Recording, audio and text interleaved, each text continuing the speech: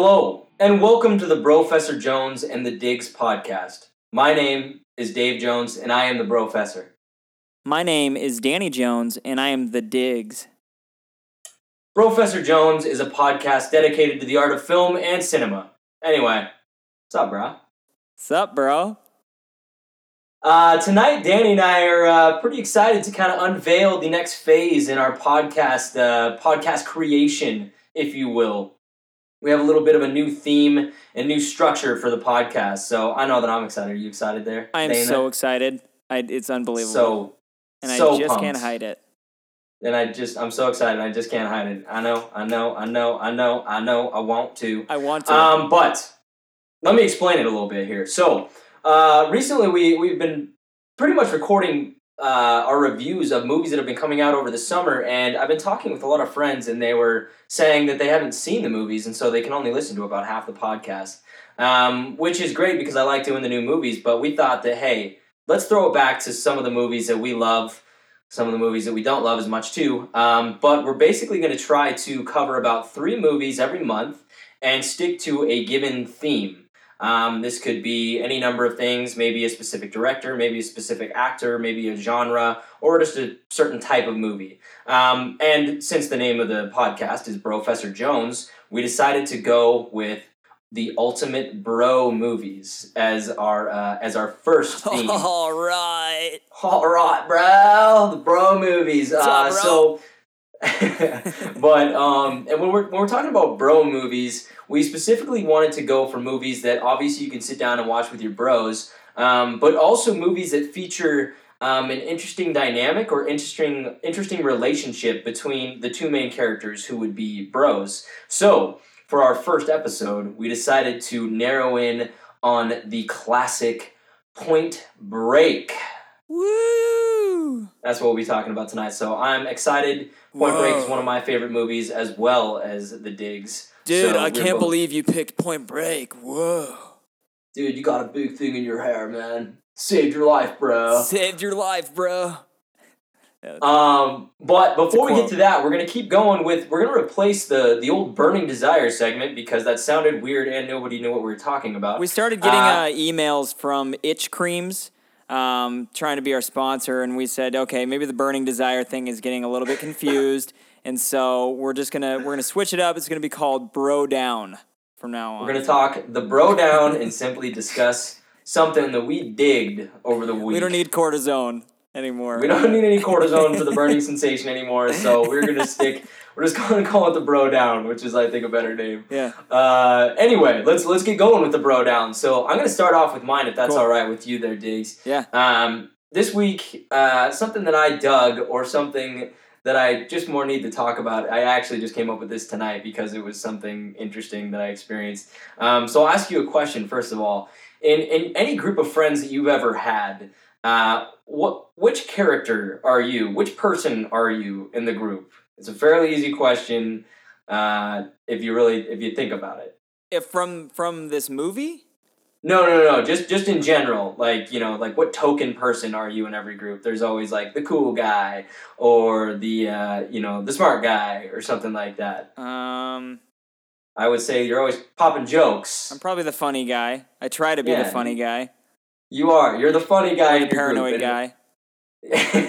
And I've always kind of been the same. I think at some point when I was pretty young, I got labeled as funny, and I always really ran with that. And so, if you know us, you probably would imagine that you think that we're fairly funny, or you know that we at least think we're funny. So that's a thing.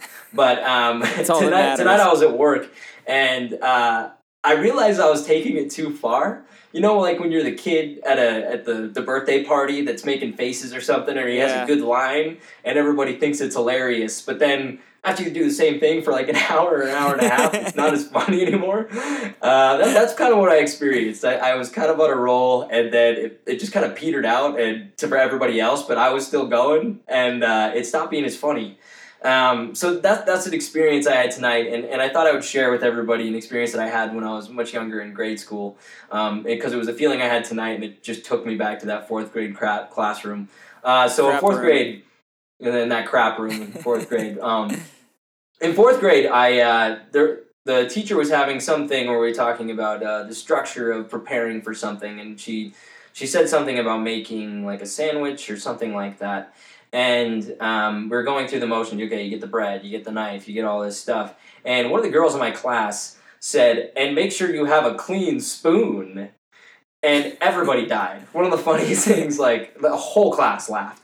So the next day, we did the exact same thing, and it was my turn, and I remembered how funny it was when she said that, and everybody laughed, and so I literally said the exact same thing, and said, and make sure you have a clean spoon, and nobody laughed, and it was one of the most heart-wrenching feelings I've ever experienced in my life, as I was completely rejected by all my peers because they knew that I ripped off the joke that somebody had just told. So I don't even know what the point of all that story is, but yeah, sometimes I think that I'm funnier than I really am. I think that's my whole bro down here. So. I do that too. Absolutely. I'd say I have a fairly new job. It's been a couple months, and when I first got there, I was training, and so when you're training and you're the new guy, you just try to, at least me, I try to pop as many jokes as I can, just try to immediately get in as like, hey, that guy's pretty funny, he's a cool guy. And man, I just was saying all the wrong things at all the wrong times because I got off to the worst start at this new job. Everybody, at least it seemed to me that people were just like, okay, man, you should probably focus on your training. And I was like, yeah, I know. You haven't seen Die Hard, you know. But did you not get that quote from Die Hard though? Get that? Okay, all right, cool. I'll keep going. But also one thing for me, it just kind of reminded me of this. I have a habit of, as soon as I say something funny, like to myself, if I like say a funny line or something, I repeat it. And so maybe it's funny a few times after, but I'll repeat it like 50 times within the next hour. So whoever's with me just gets extremely annoyed. Like last night I was playing video games, and there's like this meme or this YouTube video where this guy goes, got him! And I started saying that, but I couldn't stop. So for like an hour straight, everybody that was with me just had to deal with me going, got him! Just over and over. And it's just, yeah. So I feel your pain kind of on that. Yeah, it's a funny story though, because I was shopping earlier, and I went and bought this new Velcro, and it was a total ripoff. Okay. Danny said that in his Instagram story earlier today, and it cracked me up. I said that joke so many times tonight. So many times. Fool me once. That's great. Anyway, yeah, that was pretty much my that's my little bro down. Is sometimes you think you're funnier than you are, so you gotta stay humble. I completely agree. Which is why we do a podcast where we specifically think that we're so funny. So check out my podcast; it's the funniest one that's ever been created. All right, you go ahead. What'd you dig this week, Diggs?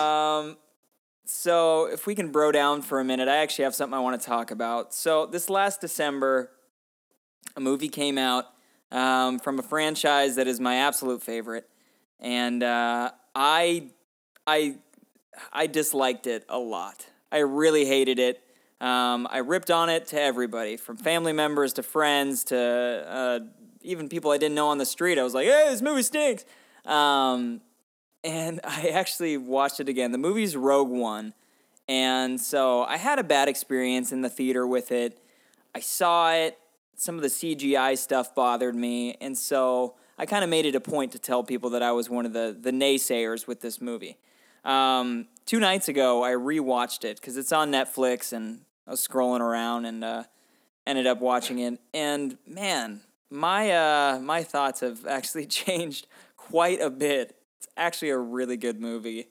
And so my bro down this week is just kind of like, I almost want to apologize for anybody that heard me say that this is a terrible movie, because it's really not that bad. And how it ties into episode 4 is pretty cool. And I'm sorry. It's like a severely introspective bro down here. Both like getting things off our chest that we needed to talk about. Maybe this will just become like a therapy thing for us. Just like, yeah, man. We don't even do this for anybody else. This is just therapeutic for us to talk about. That's I'm not there yet, so But that's a good point, man. That's a good point. Maybe I need to give it another watch too. The first time I watched it, I really enjoyed it. I saw it 3 times in theaters. Like, I mean, it's a Star Wars movie. I had to keep going. Mm-hmm. I guess I just didn't. I mean, if you haven't seen Star Wars Rogue One, maybe don't listen at the same time. Whatever, it doesn't really matter. Vader comes out at the end. And it's incredible. It's so sick. Really is. Like, it really it's is. probably the coolest scene in any Star Wars movie. And I mean, and I know that's a grandiose statement, but I mean, it is. It's so tight. If Tom Hardy was in Star Wars, I bet there'd be a cooler scene. It'd be a lot cooler if Tom Hardy was in it. Harkening back to the old. Sorry. You're tarkening back to the old jokes we had last week. Hey-o! But. No, that's something I should give another look. I really don't like Rogue One. I have no inclination to watch it again. I'm not saying it's a bad movie or anything. It's just not something that I feel like watching ever. Yeah. And I was there for a long time just because, and I still agree with a lot of the same points that I made for a long time. But now I've realized that it's a good movie. I'm not saying it's the best movie. It still wouldn't rank very high on my, on my Star Wars list. But I think when we did our Star Wars rankings this past year, I put it at the very bottom. And after watching it the other night, I would put it above probably episode 1 and 2 at this point. I don't think I would, man. I really don't. See, that's where I was at. But I think I put it above all the prequels, and I don't know. Maybe I need to rewatch it, but I'd rather rewatch all the prequels than that movie. Honestly. Yeah. Well, I don't know, man. That's a big statement. I'd have to really think about it. I know. See, I need to think about it too. I have a love for the prequels though. It's like I'm in full recognition. Them so much. I know. I'm in full recognition that they're not great movies, but I've just seen them so many times that there's just such a nostalgia that's tied with them now that I'll never get over them. Like I really enjoy watching them just because of the few moments that they come through. And I mean, Johnny Dubs. Yeah, John Dubs. The music is incredible. The blues.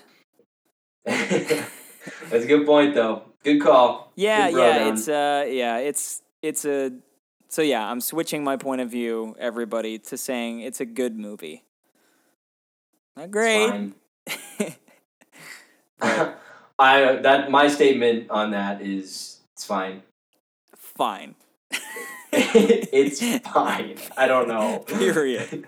Fine. Holding the 2 fingers together. Yeah. It's fine. It's fine. Whatever. Okay. All right, good bro down. Should we move on to the main event here? Absolutely. Whoa. Things went wrong. People died. You got to go down.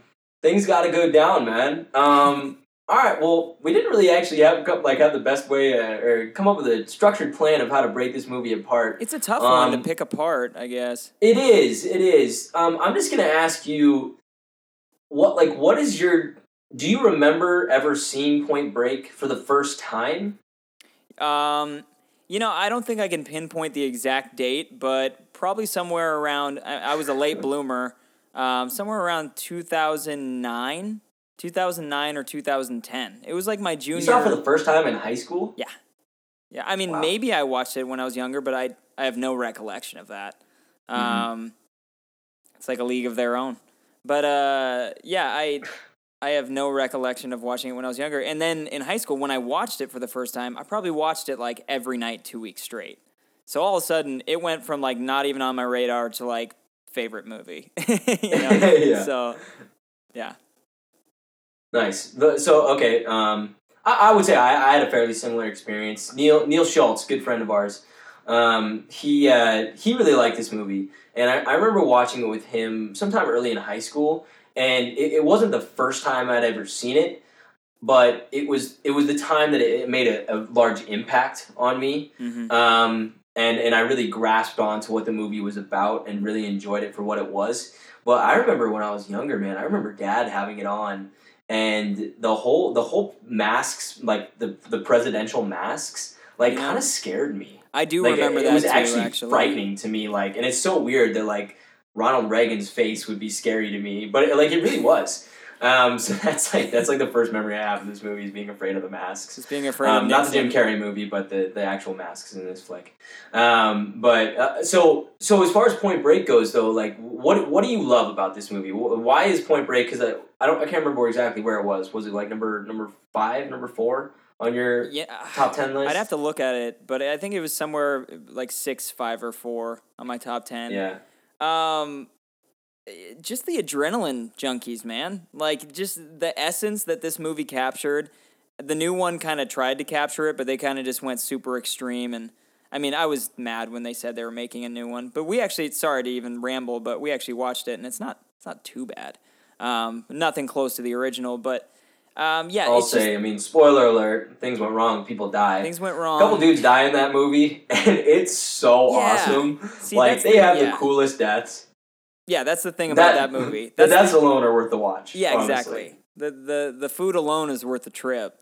But yeah, I'd say just the complete essence of the movie, how they're chasing that ride, and the adrenaline's just a drug for them. You know, they're surfing, they're doing all the things that when I was in high school, especially 17, 18, I just dreamed of moving to California and going out and skydiving and surfing, and that movie was, you know, kind of a reason for that. There was a couple movies, that, Lords of Dogtown, a lot of those movies that I wanted to just grow my hair out, become a surfer, and be one of those dudes because they're so cool in it, so...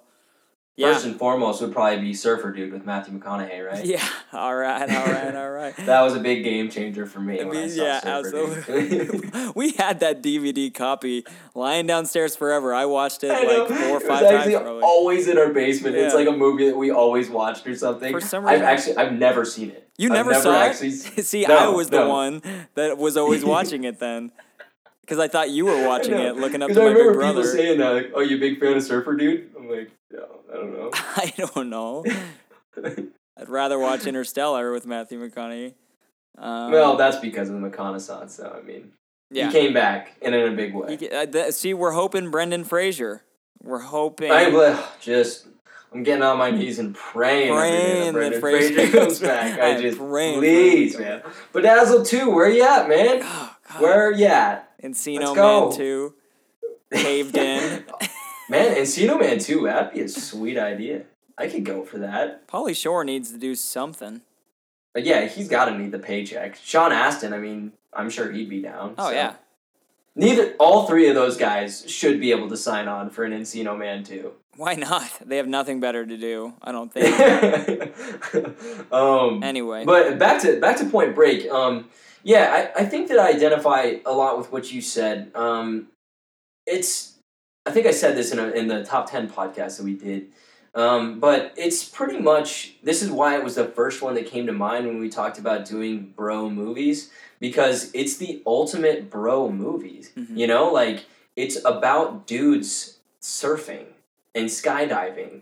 And yeah, they happen to be criminals and rob banks, but they're in search of they're on the search for the ultimate ride, the ultimate experience, trying to get the most that you can out of life.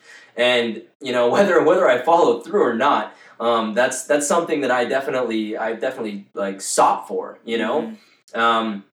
I've never surfed or anything, but I've definitely shredded the gnar on the mountain. Oh, you know? Yeah, fresh pow pow. Well, I mean, snowboarding is definitely my top 3 favorite things to do. I love snowboarding. There's nothing better than being up in the mountain and just shredding the gnar, you know? What are the other 2? What are, if it's in your top 3? In my top 3 favorite but yeah, watching movies and eating food. That's my top 3 right there. Okay. But no, I love snowboarding, and I think that's thrill-seeking part of life is something that just about any guy for sure, but anybody in general can identify with. Yeah.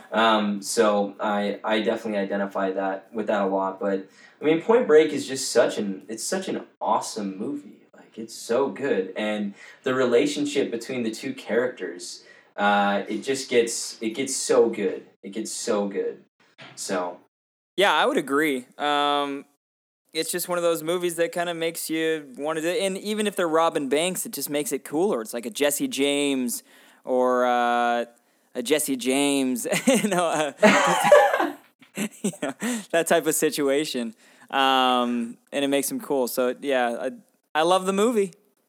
I love the movie. I actually rewatched it just a couple of days ago, and the way that the movie starts out is so sick because I think it has a couple of the names that pop up, and they got the kind of like silhouetted like font or whatever, and then all of a sudden it zooms out, and these words that have been like the letters that have been in the background the whole time suddenly spell out Point Break. Yeah, and it's like sweet, you know. It's just like it's like nestled in a wave, and you're like, this movie's pretty tight so far. And then it starts off, and you just got Keanu Reeves, and he's just sitting there going through training to become an FBI agent or some sort of field test. And, you know, he's popping out the blank sheets of the bad guys. And the guy goes, 100% Utah! Good job! You're like, geez, he's amazing. He's so good. And it's just raining on him. Yeah. And, I mean, okay, this is a good place as any. Let's just start off. How do we feel about, like, Keanu Reeves? Just in general or in the role. What do we think about Keanu? Keanu Reeves he's set himself apart as an actor, man. He's just Keanu, and there's classic Keanu that's just kind of untouched. I don't think that there's anybody that can match his acting capability. I think that, I mean, if you put it up there, it's like Pacino. Keanu.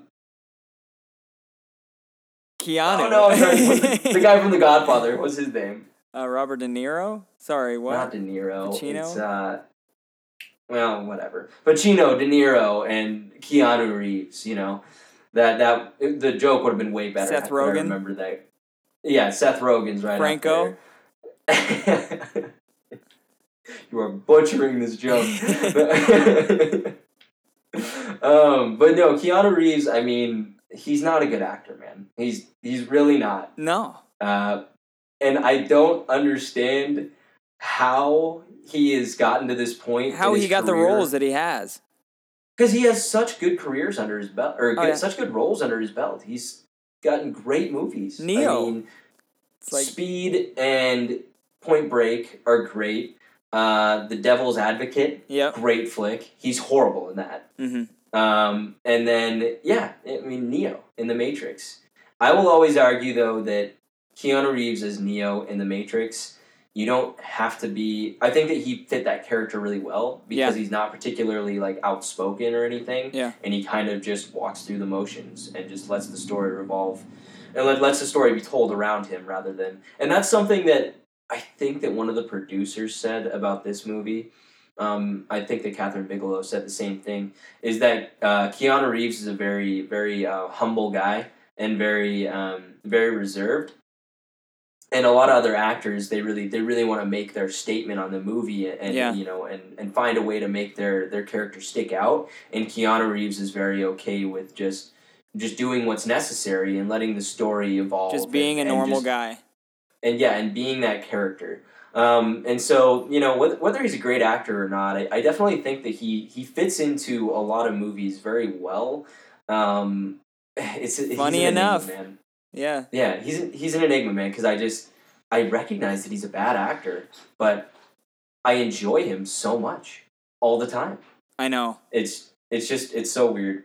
But he kills it in this movie. I'll go out there and say that he really does. Yeah, there's some bad scenes. He has some really bad scenes. He does, but he also has some really good scenes too. So Johnny Utah is just great. So yeah, he's he does fluctuate a little bit in these movies. It is funny to watch because some scenes you're just like, ooh, gosh. But then some what scenes. What can I ever say what I really mean? Oh, what can I really say what I really mean? Yeah, like a lot of the emotional stuff, but then there's other, you know, cheesy popcorn moments that he says the line just so perfectly that you're like, I don't know if anybody could say it like that, you know. I know, yeah. Or the gunshots, you know. Well, and that's another thing that I think it was, I was watching something about John Wick. I was watching the behind the scenes on John Wick. I mean, Oh, geez. wow.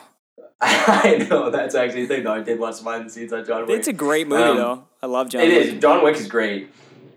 But everybody praises Keanu Reeves because nobody digs into a role physically like Keanu Reeves does. I mean, he's got the Tom Cruise vibe about him, where he wants to do his own stunts. He wants to jump in there, and he wants to be living and be a part of it, and really represent himself well as an action guy. So when he does these action roles, he fits into them very well, and he does a really good job with just about any action flick. So if anything, Keanu Reeves is great for that. So yeah, absolutely. There's somebody told me that he's I can't say anything for sure, but he's insanely gifted with like martial arts and stuff too. Like he's really talented when it comes to all that and stunts and everything. He's just like a tough dude. I'm sure he picked it. I mean, maybe not when he got the role of Point Break. I'm sure he's always a tough guy, but maybe The Matrix or something kind of just whipped him into shape. I think The Matrix is definitely was a big thing because he had to become Neo and had to learn all that stuff. The kung fu aspect of it all. Yeah. So but Keanu's great. He's fine. Let's turn the page and talk Swayze really quick. Swayze, man. Yeah, I mean it's the reason why. So Keanu, even though he has his bad scenes, oftentimes those scenes, like maybe he says a weird line, but then he's bouncing off of just the best. Just Patrick Swayze. He's incredible. He really is. Man, Swayze is so awesome. He is. He's so good. I love Patrick Swayze. And I think that when he did this film, he was coming off of Ghost, and so he was a big star at that moment. You know, he was huge. He had Dirty Dancing and Ghost under his belt. And so everybody, when they walked into this set, was like, we got Swayze. We got Swayze. And he fits into this character, man. The character of Bodhi is what sets this movie apart, man. Bodhi is so awesome. Yeah. He's just this ultra guru surfer dude that, everybody, there's so much in surfing culture that, they're stoners. They're just getting high and getting radical and, living this party-oriented atmosphere. And then you have this character of Bodhi that he represents that surfing culture and, extreme sports in general. The point of it is so much more about getting what you can out of life and experiencing life for what it is. He's getting a natural high from, he's getting an adrenaline rush and he's cruising the waves. And for that 6 seconds, you're more alive than you ever will be, I think that's the point of the movie. I think that they were trying to kind of pay homage to what surfers do, and it's a fantastic movie. But without Bodhi, this movie falls flat on its face. Absolutely, you know what I mean? Yeah, it wouldn't be the same movie if Patrick Swayze wasn't in there, and if it was a different actor, I don't think that it would have been the same thing either. No way. Swayze Franco, Tom Hardy. I don't know. Johnny Depp. Maybe that should be a new question that we ask at the end of everything: is if Patrick Swayze or if Tom Hardy would have been better as any. If Tom Hardy would have been better in the movie, probably would have been better as Johnny Utah. Actually, Tom Hardy'd be great as anything. Well, we can't say that. This movie's too old and too classic. It is. To judge.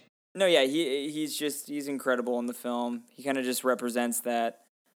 He's a good representation of the bad guy that you just love so much. It's like there's a lot of examples of it, but I mean it's just basically that. He's a bad guy, he's doing bad things, but because of his motives and because of his life struggles and the things that he's gone through, it makes you respect him, and you can see why he's doing the things that he's doing. Also, he has his little brother with him, and a gang of friends. So it just, it kind of makes sense, and that's kind of what Johnny Utah starts to see in the film.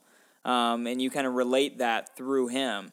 But then, he's still on the right side of the law, so it's a tough decision. It's just such a unique plot, It's a complex plot, and it's funny that we didn't even have this structured out and have an agenda, but we started off talking about Keanu Reeves as Johnny Utah and Patrick Swayze as Bodhi.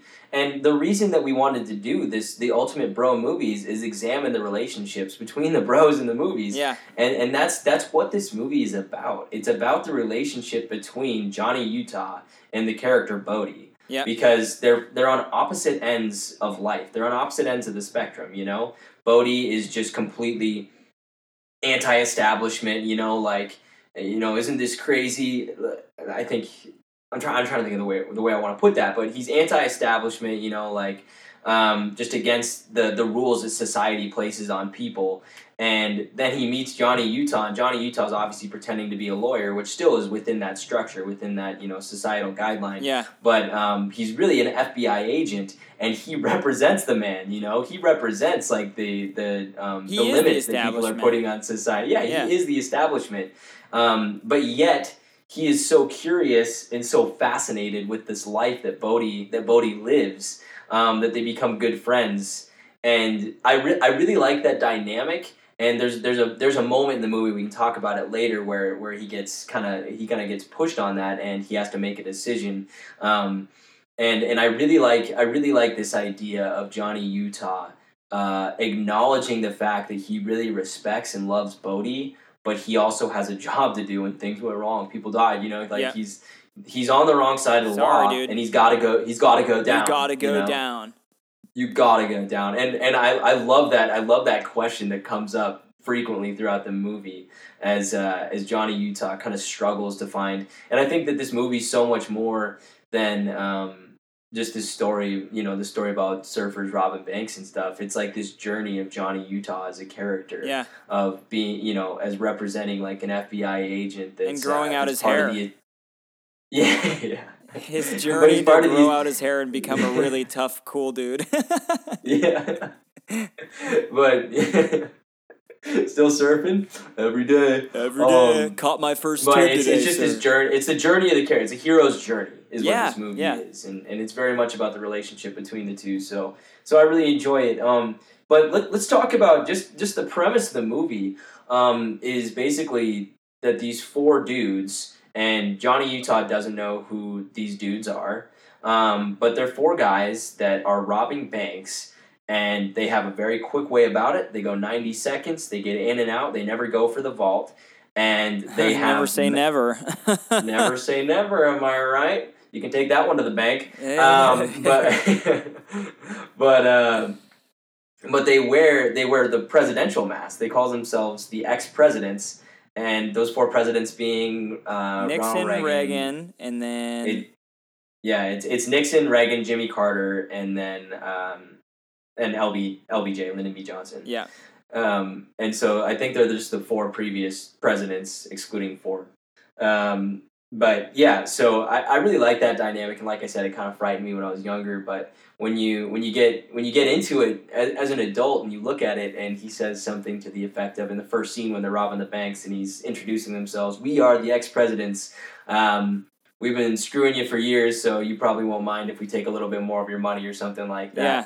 And I'm not condoning that line or anything, but I thought it was very clever. It was a very clever way to start out the movie, because it kind of just sets this precedent already. Like, okay, these guys are, you know, they're funny. They got some things going for them, but they're very well structured. And I think this first scene is just, it's so sick. Like the way that they rob that bank, it's just they do such a good job. Yeah, it's very precise. Yeah, it's in and out, and you're like, man, these are some good bad guys. They really know what they're doing. Yeah, very very strong, very strong. Absolutely.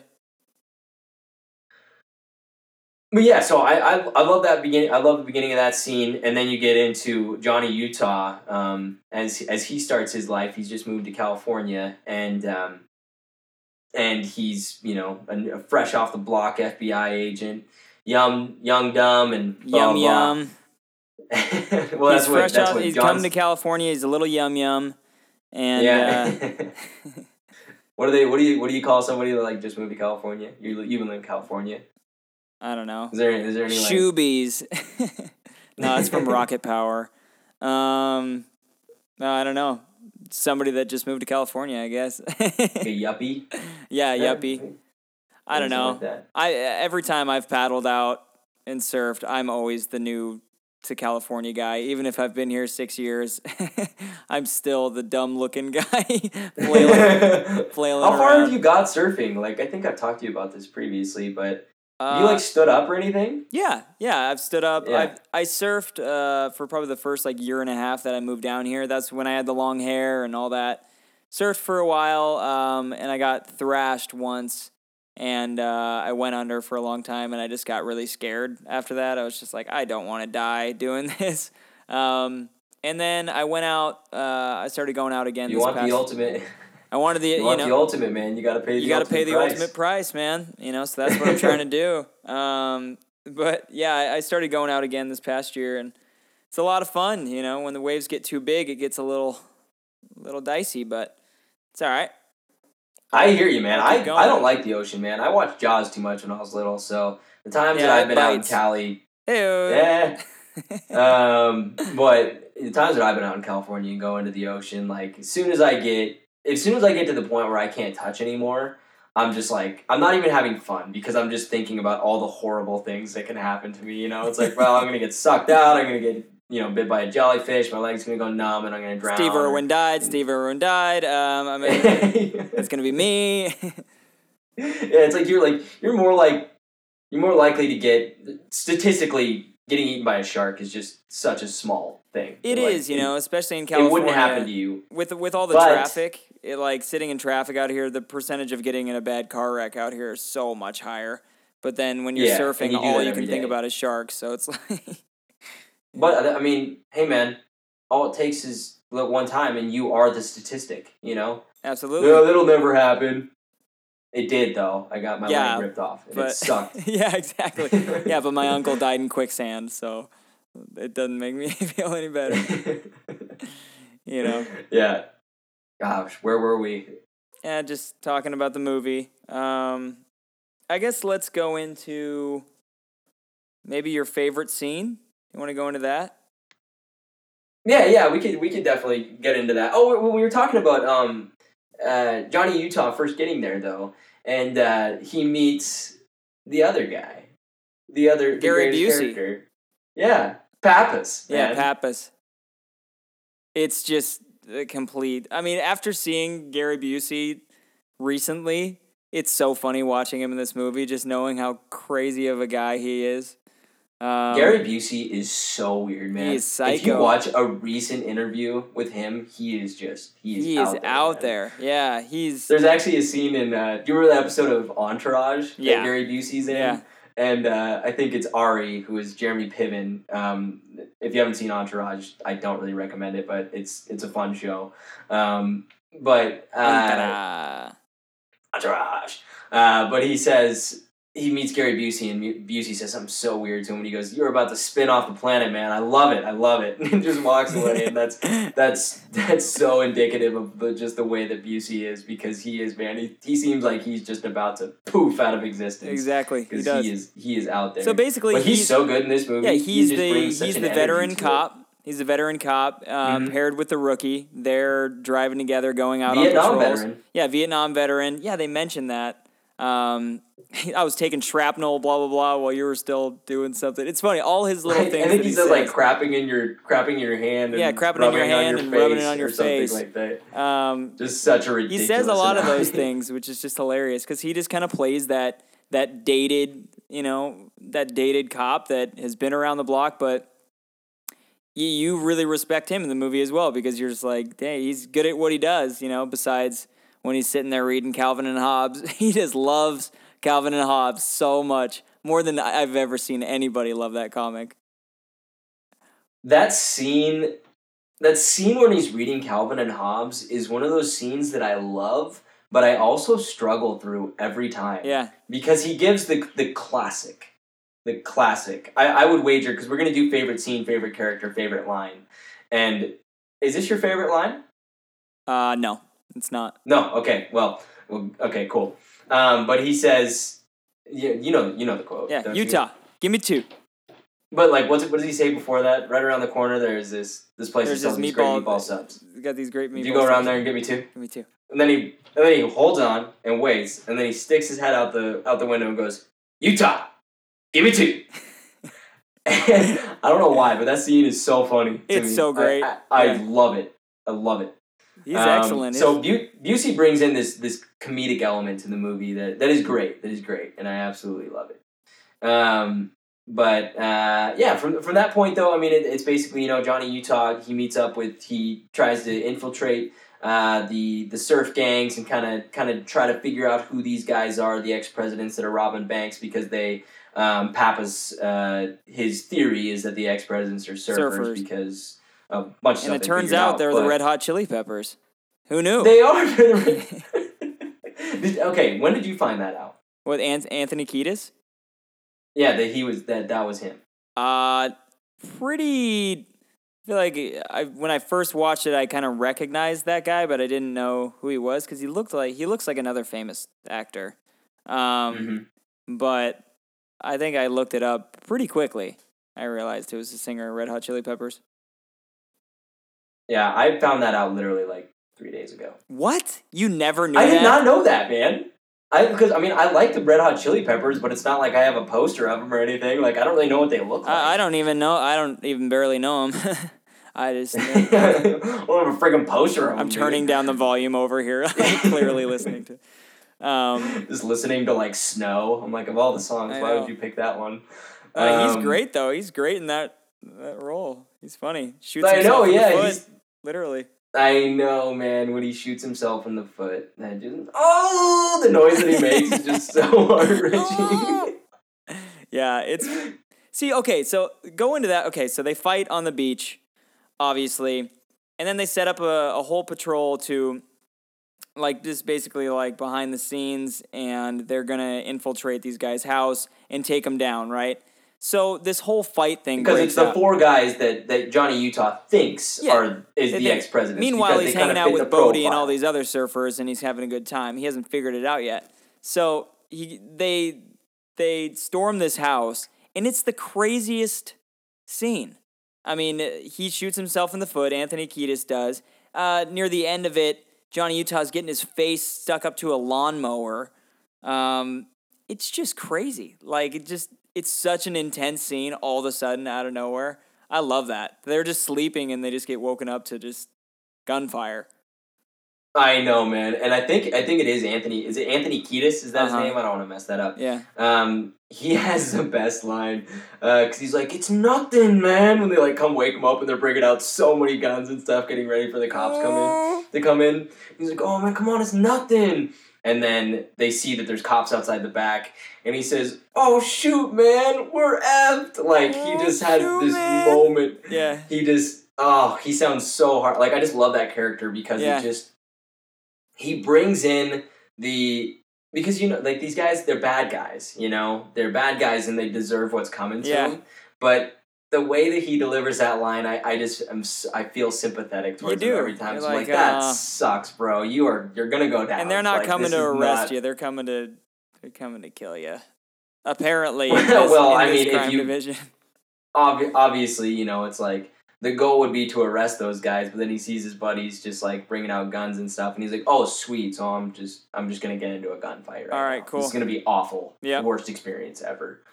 But that scene is out of control, and then that chick like stabs the dude out of the shower. I know. That whole scene, it just gets so out of control. Like it's wild. It's a good scene though, it's very well directed, and that's somebody that we haven't even recognized yet, and maybe we can talk about her a little bit more in depth. Is Kathryn Bigelow, but she's a great director, and she does a very good job directing action sequences. Yeah. But we can get into her a little bit later, just because I want to talk about her as a director, but. That's a great scene. But then that brings up one of my favorite character actors of all time.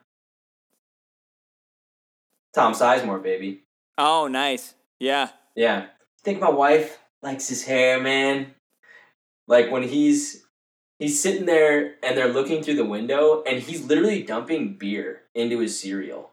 Oh, like it's the most disgusting thing. Like who actually does that? No. If you were like a freaking DEA agent undercover, would you really commit to it that much that you'd be dumping beer in your Cheerios or whatever he's eating? Yeah. Jeez. Talk about a way to wake up, huh? Yeah, come on. That is just disgusting. Never get into that. Get into it that much. Yeah. But anyway, I love Tom Sizemore. I think he's a fantastic actor, and so I always love that he has this very, very small role in this film. And he actually, it's funny enough that he was in this movie trying to be like a DEA agent trying to infiltrate these basically drug traffickers, because he actually has a history of drug use, and he went through a whole addiction phase, and I did was not actually know saving that. yeah, actually, and he because he was really into, I can't remember exactly what drugs and stuff he was into, maybe heroin or something. And this is all online. It's not like I'm exposing him for a secret or something. But He's all, oh my gosh, he's that all guy. bro. He's for some reason listening to this podcast. Just like, dude, weak. Dude.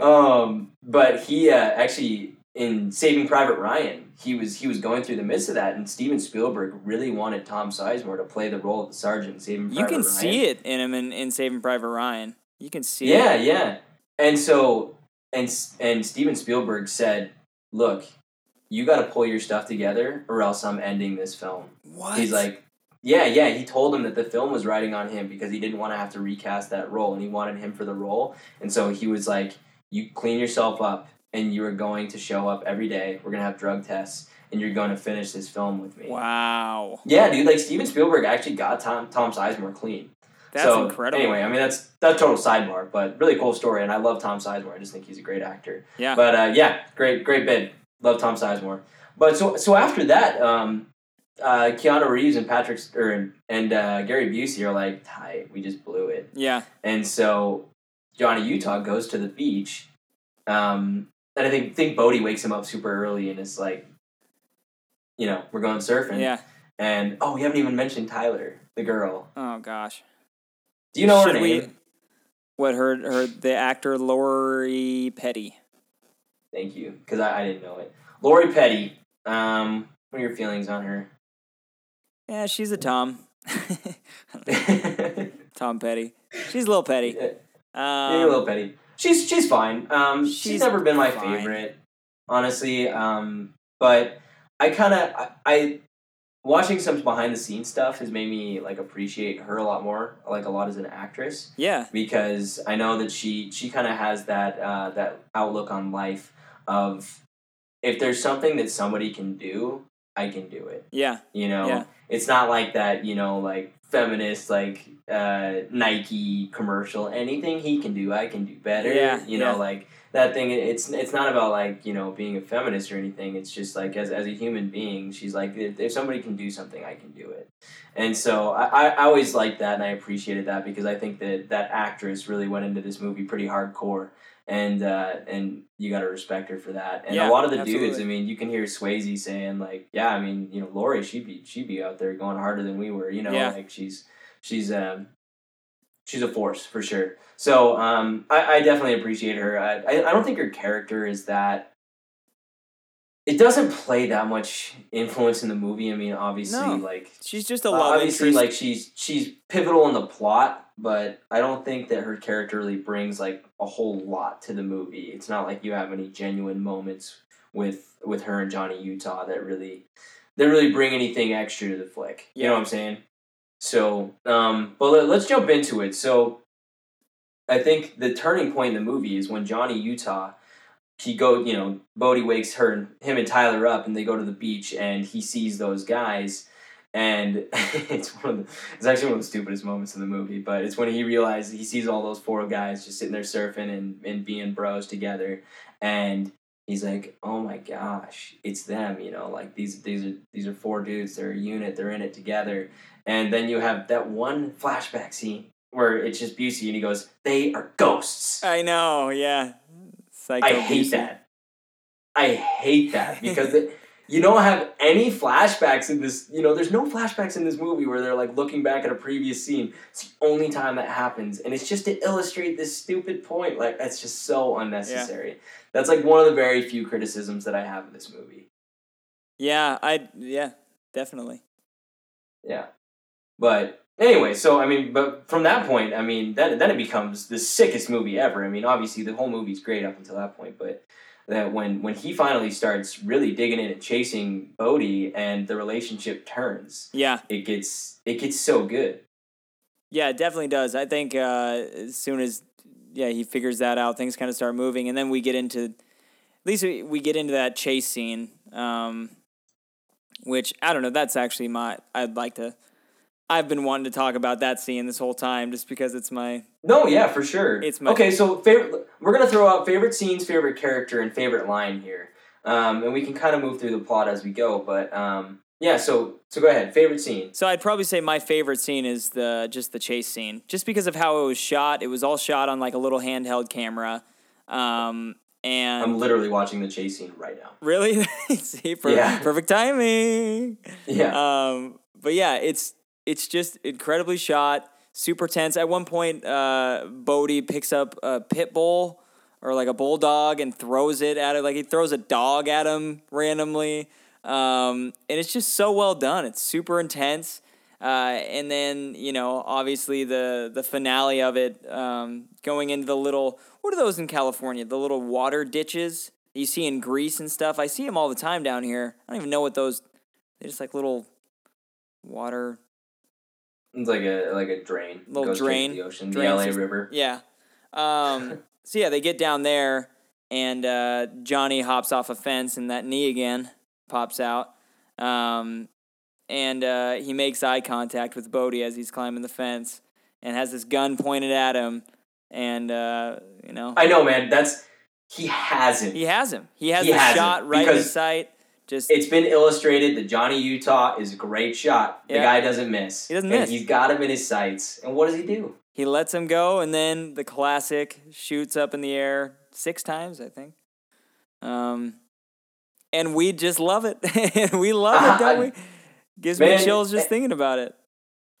And I don't know exactly who does the music for this. I looked up the name. I wasn't really familiar. He hadn't done much, but the music does swell right there. Yeah. And when Utah just rolls over and fires his gun in the air and just yells, just no. Yeah. Like, oh man, that scene is so satisfying. So good. It's so awesome. Because you just get that.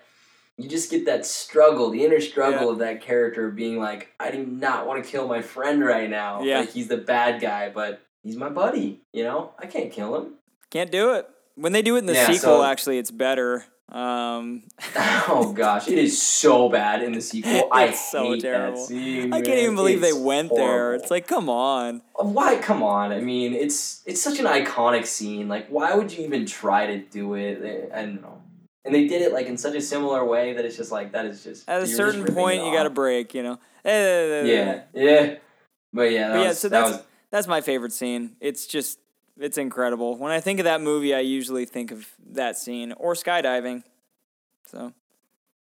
Yeah, no, that brings up my favorite scene. My favorite scene is the skydiving scene. Nice. The first one. There's another moment in skydiving that was close to my favorite scene, and it's kind of a contender for my favorite line. But when after that point, they all know that Johnny Utah is an FBI agent and that he's been undercover and stuff. And so they invite him to go skydiving. And so he goes up and he's kind of fearful the whole time. And that brings up some of the best lines when all the guys are, like, no, this one's meant for a real neck breaker. Yeah. The who packed my shoot. Yeah. Yeah. So I love that part. But man, the way that they shot it, you can tell that they actually had some real people up in the sky. Did you see that? Did you see that in the behind the scenes? Them actually skydiving and like Patrick Swayze, how he would just every single day after shooting, he'd just go out and skydive, and the producers are just freaking out, like, dude, because it's like you're not insured for that, man. Like I think that's amazing, and that they told Swayze, here's the deal, man. Don't go skydiving. Don't go skydiving anymore, and we'll film you skydiving at the end of this. Yeah, at the end, when it's all said and done, and then you get it. Yeah, and that's when you get that classic scene of near the end when we're at spoilers here. I mean, this movie's like 20 years old, so if you haven't seen it, sorry. Adios, amigo.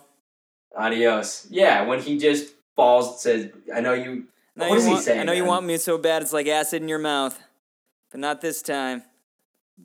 Adios, amigo. And he goes, adios, and he falls amigo. backwards. He falls backward out of the plane, and if you can watch this movie, and you can tell that is Swayze all the way down.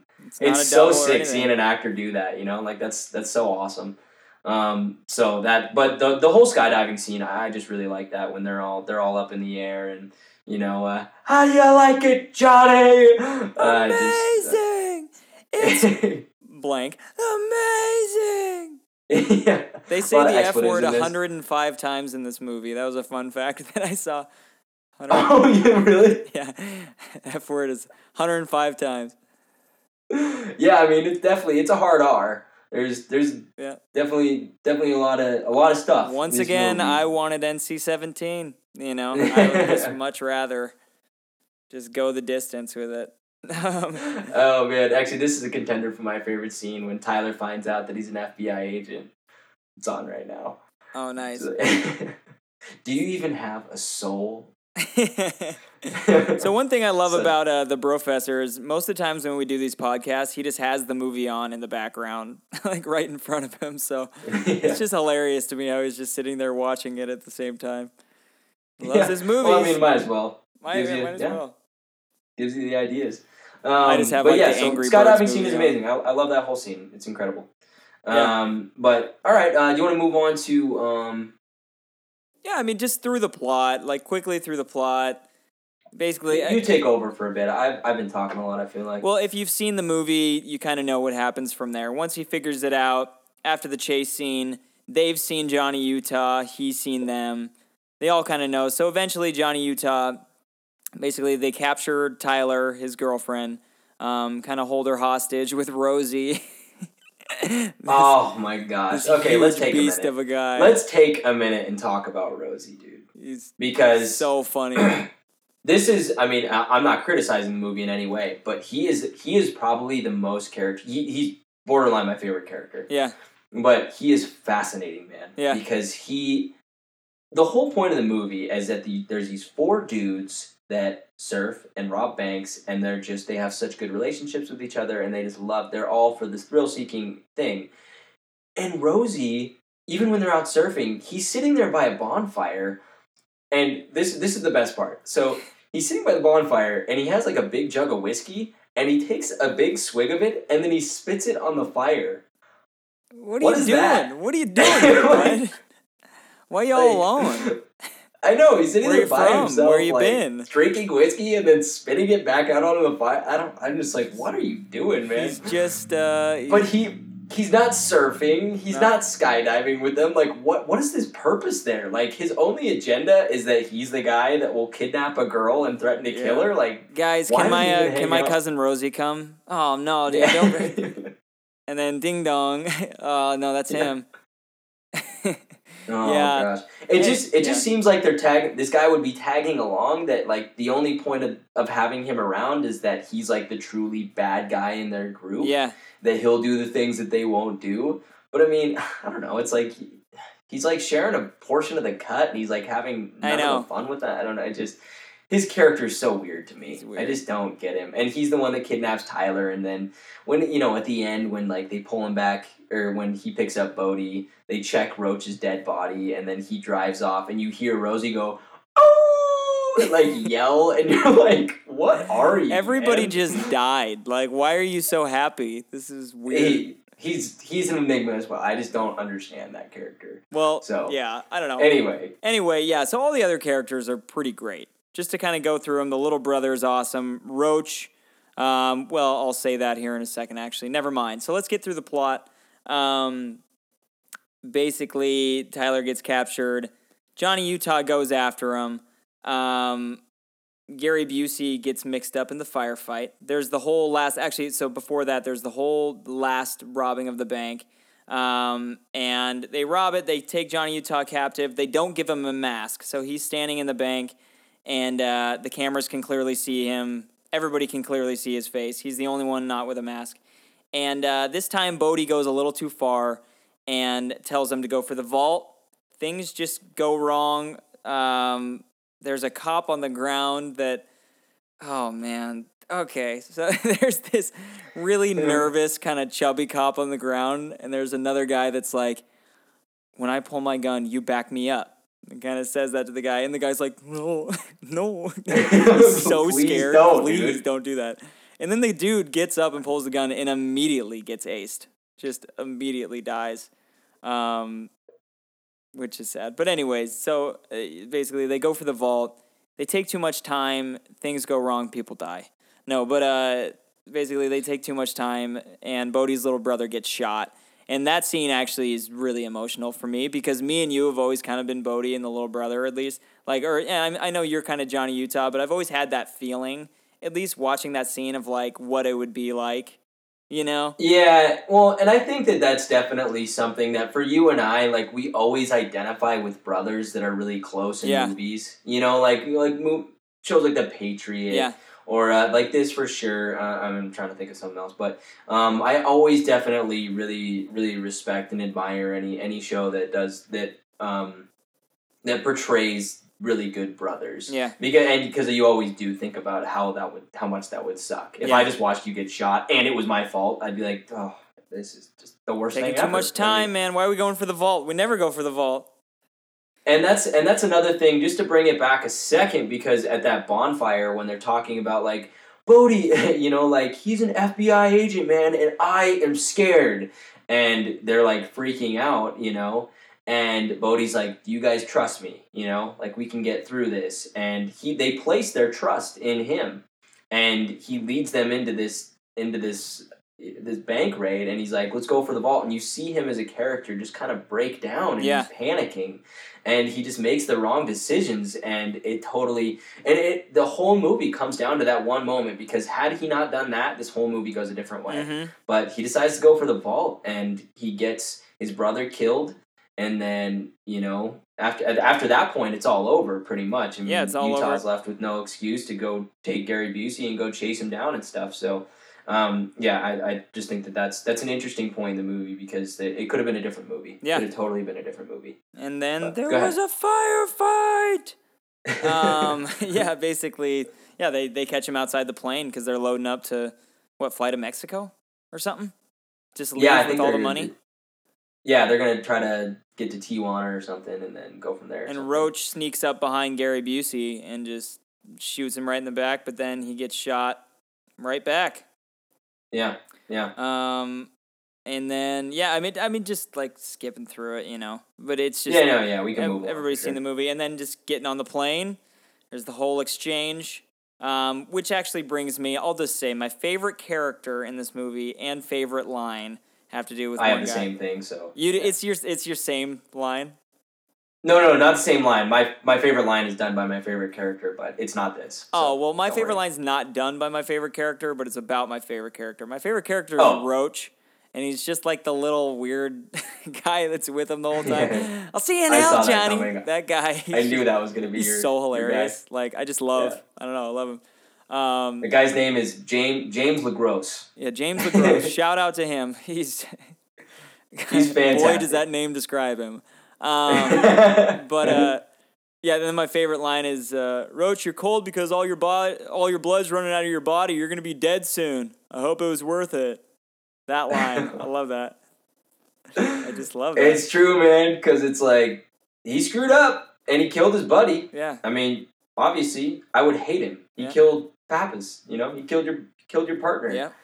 And it's a sad scene. He's already dying. Why not rub it in a little bit? He deserves it. Yeah, he does. So that's my favorite. But then, you know, it leads to like the coolest thing ever, where we already talked about that skydiving clip where Bodhi jumps out and it's super intense, and then Johnny Utah just has no parachute and grabs a gun and just goes, F yeah! And jumps out of the plane, and it's just like, oh, dude, he's just going. No parachute, nothing, and chases him down. I know, so that's a good moment in the movie, because that was almost my favorite line. It still could be, but it contains an expletive, so it's like, but I mean, just think about literally what Johnny Utah does at that part and how ridiculous that is. Absolutely. 2 guys insane. Jump out of an airplane. He has no parachute left, and all he has is a gun. And a matter of like 3 seconds, he stands up and goes, "No, that's a bad guy. Only way I'm going to catch him is if I jump out of this plane without a freaking parachute and grab him." It's insane. Yeah, that's ridiculous. That's I don't know if that's possible or not. I have no clue if that could be done. But he does it, and it's so tight. It's rewarding. That scene is so awesome. Nah, you pull it. 6 seconds. We're going to be, what does he say? Meat? Oh. We're going to be meat waffles. Man, I know meat waffles. That's it. Does he say meat waffles? Yeah, he does. We're going to be meat waffles. I know, there's a couple, speaking to the microphone, squid brain, something that Papa said. You want me so bad, it's like acid in your mouth. Like, what is that? Like, I just don't even know. There is such interesting language in this movie. Yeah. But it's great. I mean, it's fantastic. Yeah. Yeah, so that scene is awesome. That scene is very, very, very cool. And then they get down, and Johnny hurts his knee again, and knee again, huh, John? And then here comes Rosie rolling up to release the girl Tyler, and Tyler runs like really weirdly up to him, and there's a little resolve. I mean, she's had a day for sure. If that's not the worst day of her life, I want to see a short about what Rosie and Tyler, what was happening there. Gosh, that is the because I can't picture anything too bad. I just picture like that guy just being weird. Telling her just the most annoying the weirdest stories. That's probably what it was. It's not even, she's like, I wasn't even like, after like an hour, I wasn't even scared anymore. I was just so annoyed by that guy. It's a different type of torture that Rosie has perfected. So then this one time, me and Bodhi she's like, shut up. Gosh. Well, he's like that total like epitome like party guy. Oh, but this one time me and my buddies went out to this like we were in this pool bar. You're like, oh my god. And the Porsche gave way and Atkins fell. It's cool though. He has a van that he drives with his teeth now. That's Will Ferrell. Oh, freaking Hambone, man. Good Hambone. Good reference. Well done. But yeah. But yeah. Yeah. Then the resolve. Well, yeah, and then the resolve, and Bodhi says, "Hey Johnny, I'll see you in the next life," and that's a good line. Yeah, that's one of my favorites. So before we get into the very ending here, there's a couple things that we should talk about. And I did my favorite scene, but I haven't said my favorite line or my favorite character. Okay. And my favorite character he also delivers my favorite line. But he's an actor named John C. McGinley, who was also in Platoon and a couple other great movies. He's done quite a few good stuff. Huh? He's in Scrubs, right? Yeah. He's the other doctor in Scrubs. Yeah. But I really like that guy, and his character's name is Ben Harp, and he's the captain. And when he is first addressing Johnny Utah, he delivers this line that is beautiful. And I'll just quote it here. He says, "You know nothing. In fact, you know less than nothing. If you knew that you knew nothing, then that would be something. But you don't." It's a great line. That is such a good line. And I don't know. There was a lot of really good lines in this one, and I have another line that we'll talk about in a second here that is probably my favorite line of the movie. But I had to at least bring that line up because it's great. And he does a great job. He has a tracking shot at the very beginning. If you're unfamiliar with a tracking shot, it's basically where the camera doesn't cut and it follows somebody as they're walking through. But he's explaining all this stuff to Johnny Utah. And I just like everything that guy puts in the movie. I think he's great. Yeah. The way he just treats those guys like crap because he just does not identify. And that's another point is the character of Johnny Utah, this quarterback punk that comes into the force, and he immediately goes after these surfers. And so he's bringing a surfboard to work and always coming in late and stuff like that. It's a funny dynamic, and I could see as a captain how you'd be like, I'm not paying you to freaking surf, man. Yeah. So that's interesting too. But you've come up with exactly squat. Like the way that he says stuff is just.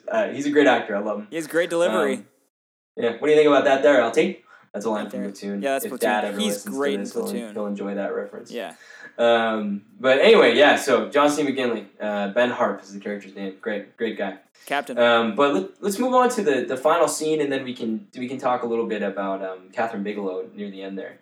But so go ahead, you break down the final scene, and I'll jump in. Final shot. Keanu Reeves just got done filming Bill and Ted, and then so his hair was grown out. So his hair was grown out, and then Patrick Swayze, I don't know, he just cut his hair for something I'm sure that he was working on. It was actually a reshoot, but they ended up just using that scene because it was close to a year later. I think. So, I mean, it's perfect. But, yeah, then they show up. It was actually filmed in Oregon, but where's it supposed to be? It's supposed to take place in... Australia or New Zealand? Bells Beach, Australia. Yeah. So, yeah. And they actually... And the shot that they used of the guy that goes into the water... By the way, they actually did have a pro surfer... I know, yeah, I saw that. Yeah, you saw that. Yeah, well, for anybody that didn't know, a pro surfer actually goes out there and surfs that big wave, because I didn't even know that people surf that waves that big. That's insane. Yeah. That could kill you so easily. That's ridiculous. I can't believe they actually got some guy to go do that, because that's outrageous. Well, and the thing was that they weren't asking him to surf it. They were asking him to, belly on it, to, dive on it, and, surf on his stomach. I mean, it's crazy. But that was filmed in Waimea, Fiji, I believe is where it is. But anyway, so that's where they were filming at. But it's supposed to take place in Bells Beach. But the actual recording of the dialogue between Patrick Swayze and Keanu Reeves was done in Astoria, Oregon. So nice. Talk about TMI. I know, we just go so far in depth. Way too much information. That's okay though. Yeah, it's okay. It's what we do. We love these movies. Yeah. But yeah, so Keanu Reeves walks out on the beach. There's a lone man down there. Everybody's running away. Crazy storm, crazy waves, and there's just one lone man down there. And you gotta be crazy to go out there, mate. Yeah. We're gonna go back home and put some shrimp on the barbie. Yeah, we're gonna go grab ourselves a shrimp on the barbie, kangaroo down with the dingoes. No, but say it to the gills. Say it to the gills. I feel like that guy that delivers that line, they tried to find the most stereotypical Australian guy possible. He's so good, They're like, what do you got, curly blonde hair, kind of big teeth? Yeah, let's go with you. Say dingo. Yeah. Dingo. Okay, yeah. Absolutely. Get out there, say buddy. Dingo and Barbie real quick?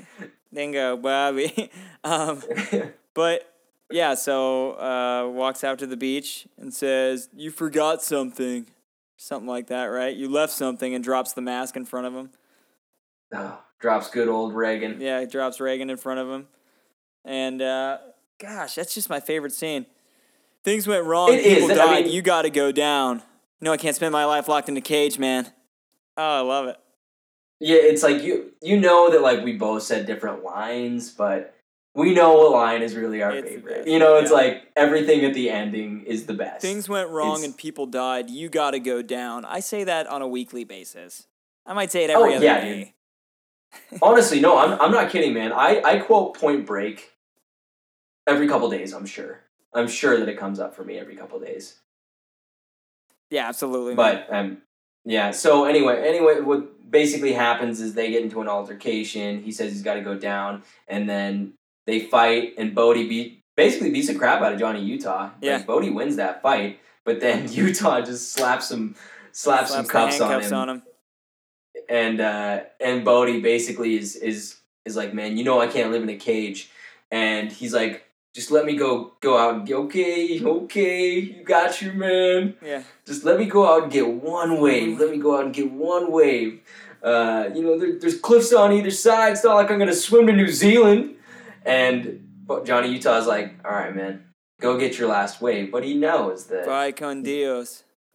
And that is really my favorite line. If I'm being honest, bye con Dios. And then the line after that, he went. It's like us being the funny guys going too far. He goes too far, and he delivers a line really poorly right after that. He's not coming back. I know. And the thing is, what he says. I know. When he says that, it's. Oh, he's not coming back. Oh, that one's bad. The Vaya con Dios one is really good. I never know how to pronounce that. Is it Vaya or Vaya? I always say Vaya con Dios. I say Vaya con Dios. But it means go with God in Spanish. Oh, and I think it's actually a Colombian phrase. I was talking to a girl from Colombia random enough the other day, and I referenced that. And I was like, yeah, it's like my favorite Spanish thing. Anyway, but that's my favorite line. It's great. I thought it meant good luck, everybody. So I'd say it to What? people. I say it to people all the time. I thought it meant great job. So I'm always like, hey, vaya con Dios. Have a good day. Really? Yeah. No, I'm kidding. I thought it meant eat your dinner, son. It's like, did you know that Dios means God in Spanish? Yeah, absolutely. Yo sabe, man.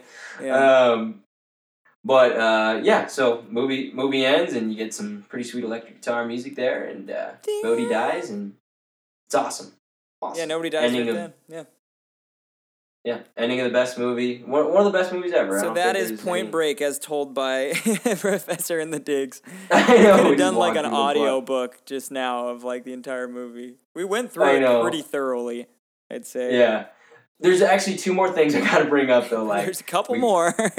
Couple more things we gotta talk about. Just real quick, the two actors other than Roach and Bodhi that were part of the gang, those guys were actually surfers, and that's why they were chosen for those roles, is because they were really good at surfing.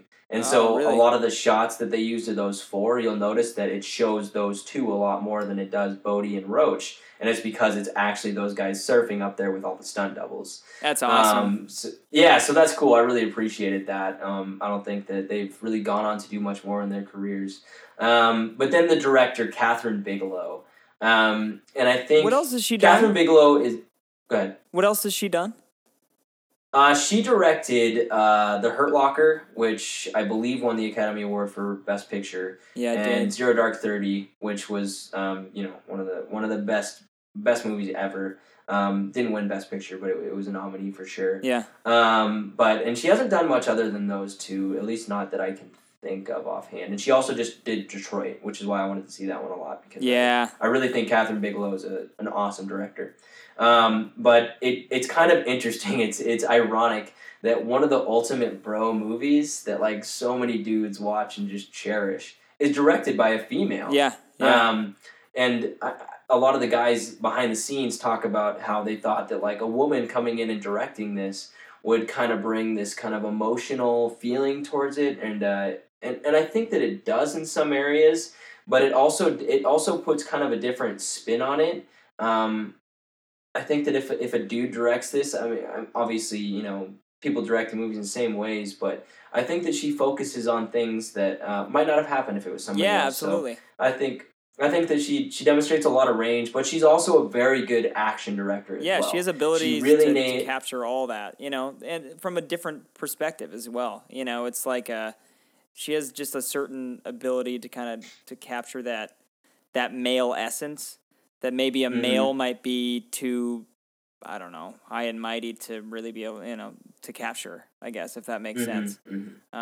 Well, and she does a lot of like the close-up stuff too, yeah. And that's something that you'll notice in a lot of movies previously, that like they go for those wide-angle shots, and a lot of this movie is so focused in on the faces or kind of like shaking, and they just got the camera up on like a little stick following somebody, like the chase scene, for instance. That's all just some dude chasing those dudes, chasing behind them. And so she has a lot of visual stuff that she does that's really cool. It's really cool. Yeah. So I love Kathryn Bigelow. She's a fantastic director, and I'm excited to see Detroit. But I'm surprised that she doesn't have more notable films to her credit. But definitely Hurt Locker and Zero Dark 30. Yeah, Hurt Locker's huge. I mean, those. Absolutely. Yeah, Hurt Locker is really good, and Zero Dark 30 is kind of like a very iconic movie. Yeah, it is. In history. It's like, we all remember that day. But anyway, so yeah, that's Point Break. I think that's about all that That's the point that we have to break. That's all that I could have said or wanted to say. So, I don't know. Do we break down the standard question here, Danny? I suppose so. Yeah, I don't think I have so much else. We've come up to that point. Danny, did you like this movie more or less than Johnny Tsunami? What? Absolute curveball this week. No, I'm just kidding. I was thinking it the whole time though. Like, what other movies are about surfing? Gosh. Johnny Tsunami, man. Johnny Tsunami. Well, man. that makes things kind of tough, actually. I mean, no, we don't really have to compare it to Johnny Tsunami. But if you haven't seen Johnny Tsunami, You can't watch it anywhere, so good Go luck. to your nearest DVD rental store and buy it, or rent it and watch it. That's 2 Will Ferrell quotes I've busted out tonight. I'm on a roll, baby. I'm on a roll job, tonight. man. Gosh, we should review Johnny Tsunami. I'd love to. Or just have a Disney Channel original movie podcast. Because The Luck of the Irish, 13th Year. There's a lot of good movies. Smart House. Oh, man, Smart House was good, dude. Is it Motocross? Motocross was really good. Oh, Brink. You're beating me to all of these. Yeah. You know what? The main kid in Brink, who also played Wally in the Leave It to Beaver movie. He did. What do you think, Wally? Yeah. I love that movie. Me too. But he kind of looks like the younger brother in Point Break. He does. Yeah. I think there was a time in my life where I thought that was the same actor. Well, they look alike.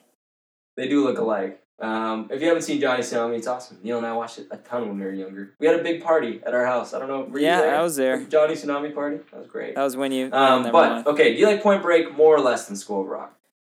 I would... Oh, man. It's like I almost make a decision and then Jack Black pops in my head and I'm like, well... I'd say Point Break is a better movie than School of Rock. Yeah. I would watch. If you It's put tough, the two in front of me. If you put the two in front of me, I'd watch Point Break. I'll watch Point Break every time. Yeah, I would. I mean, that's, School Rock's great. It says a lot about this movie. There hasn't been one besides Guardians of the Galaxy, right?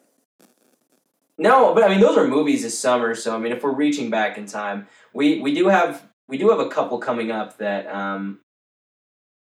well, one of them I'll know the answer, but another one I'll be curious to see what. Yeah, I'm not sure on those actually. I need to. Should we say what we're gonna do next time? Yeah, absolutely.